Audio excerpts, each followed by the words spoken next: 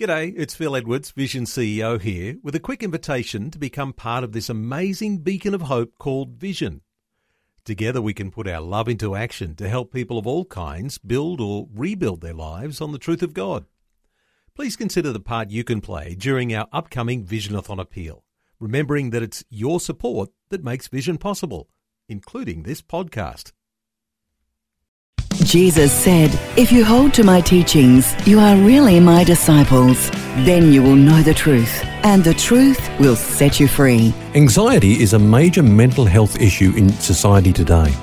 Anxiety disorders including panic disorder, obsessive-compulsive disorder, post-traumatic stress disorder, and anxiety disorder in general affect over 18% of adults in the United States. That is about 40 million individuals. Is this a problem that is unique to our generation? Is anxiety a condition that did not exist in Bible times? If it is, then the Bible probably wouldn't help us if we struggle with anxious thoughts or find ourselves in situations where we feel we cannot cope. No, anxiety is no respecter of age or century. We see that Jesus and Peter and Paul all exhorted believers not to worry or to become anxious. Anxiety threatens every time we leave our comfort zone. Whenever our perceived needs exceed our perceived resources, we begin to stress and feel inadequate. And of course, the devil knows exactly how to push your panic buttons. He knows the areas where you feel most vulnerable and will test you in those areas. But these are also the areas where you can most expect to experience God's grace. Your greatest moments of stress and anxiety are the times when you will discover that God's grace is sufficient for you.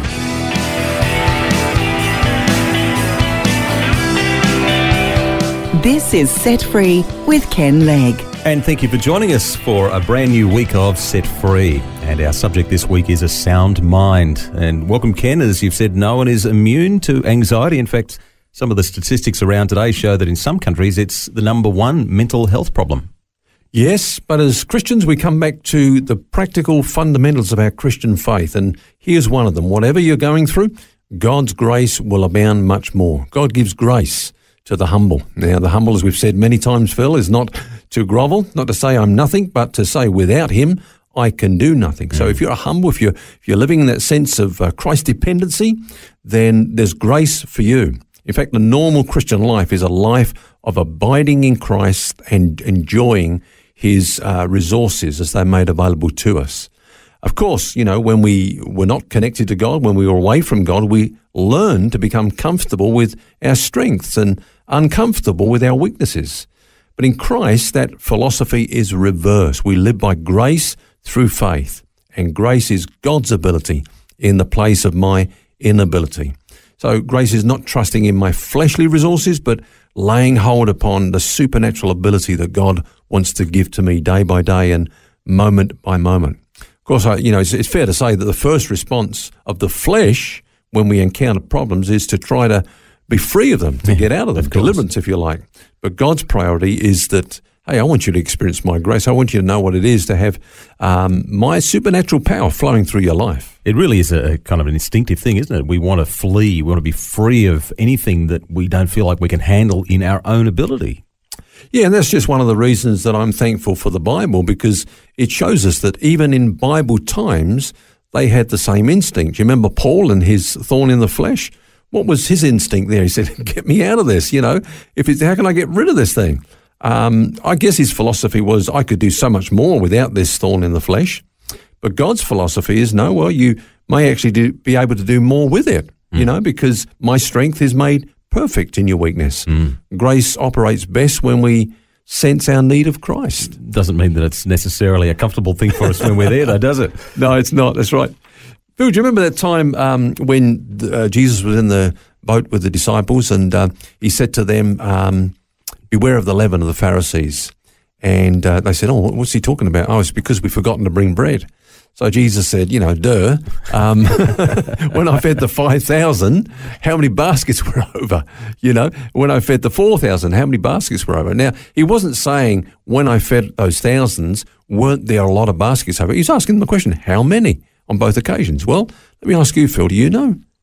How many when they fed the 5,000? Was there 12 baskets left There over? was, top of the class. Oh, thank you. Now, what about when he fed the 4,000? There was a few.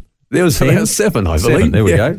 So in other words, I mean, he had 5 loaves, 2 fishes, fed 5,000. He had 7 loaves, a few fishes, which is more than 2, and he fed 4,000. So in other words, he did more with the little that they gave him. In fact, the less they gave him, the more he did, yeah. and the more they had over. So basically what he's saying is don't plan your life on the basis of your resources. Plan your life on the basis of what I can do if you will tap into my grace. But even so, they still got anxious when the storm came and Jesus had to calm it. And I guess it's comforting to know that the disciples and the early Christians, they went through the same stuff that we did, different ways, of course, but Jesus still had to encourage the disciples not to worry. Yeah, that's right. And of course they learned, because Peter, later on when he wrote his epistle, he said the same thing. He said, come on now, cast all your cares upon him because he cares for you. That word care is a very interesting word in the Greek. It's merimna, and it means actually, to be distracted. Those things which we constantly give thought to, or if you like, obsess over, and which make us anxious. So to cast them upon the Lord, now that's something I've got to do.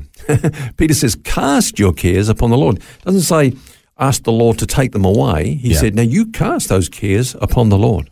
I guess there'd be many people saying that, it's a nice concept, it's poetic and all of that, but how do you do it? How do you really cast your cares on the Lord? How do I get rid of this thing? All right. Well, let's look at what Paul said. He said, be anxious for nothing, but in everything by prayer and supplication, with thanksgiving, let your requests be made known to God. And then the peace of God, which surpasses all understanding, will guard your hearts and minds through Christ Jesus. So the first thing he said is, look, it's basically the same as what Peter said, bring these things to God in prayer, but do it with thanksgiving. So I always say, Phil, that thanksgiving is the language of faith. Grumbling and whinging, that's the language of unbelief. It's basically saying, I can't cope. God's left me in a situation here where I'm not going to be able to handle this. But thanksgiving is recognizing, as you say, that we all go through these difficult circumstances, but God's grace is there. So, for example, when we're in a situation where we feel we can't handle it, we don't say, hey, I can't handle this. But we say, even though I can't see how I'm going to cope, I can do all things through Christ who strengthens me. And so we give thanks for God for his wonderful provision. And it's a grace. real release when you do that too, isn't it? Absolutely. Here's another one. We might get bills and we think, how on earth am I going to pay this? So we can start complaining. I've got no way of paying this. But hey, how about we give thanks that, my God will supply all my needs according to his riches in glory. And again, that's kind of a naturally instinctive thing. We focus on the problem, not the problem solver. Exactly. And we've just got to change our focus. Absolutely. All right, so what's the second thing that Paul talked about? Well, then he told us to set our minds on what is true, what is noble, what is just, what is pure, what is lovely, what is of sound report. Now, I always say, you can't stop the birds flying over your head, but you can stop them making a nest there. In other words, we can't control what thoughts come into our mind, but we can control what thoughts stay there. And, when Paul says, set your minds on this and set your mind on that, that's not a passive thing. That's something we've got to actually do. We choose what we set our minds upon. As I say, we can't help those thoughts that come in and are suggested to us even by others, but we do control what stays there and what we set our mind upon. And, Paul talks about pulling down the strongholds of Satan, pulling down the strongholds, that is, of wrong thinking patterns that are built up in our minds and become a stronghold there. And then he says, bring every thought into captivity to the obedience of Christ. So, we're talking about anxiety, Phil, this week, and the root of anxiety is a belief that is not based in truth. So if I'm believing something that's not based in truth, then what I'm experiencing, the emotions that I experience and feel are not actually based on reality. And so the key is to get our minds on the truth. Exactly. And the truth is that God can supply all our needs. Exactly. According to his riches in glory, not according to our limited resource. Yeah, so it will involve doing two things, I think. One is pulling down those strongholds, those things that we've set up, those thinking patterns that are erroneous and triggering, if you like, these negative emotions as we respond to life, and then replacing those with the truths and the promises of God's Word.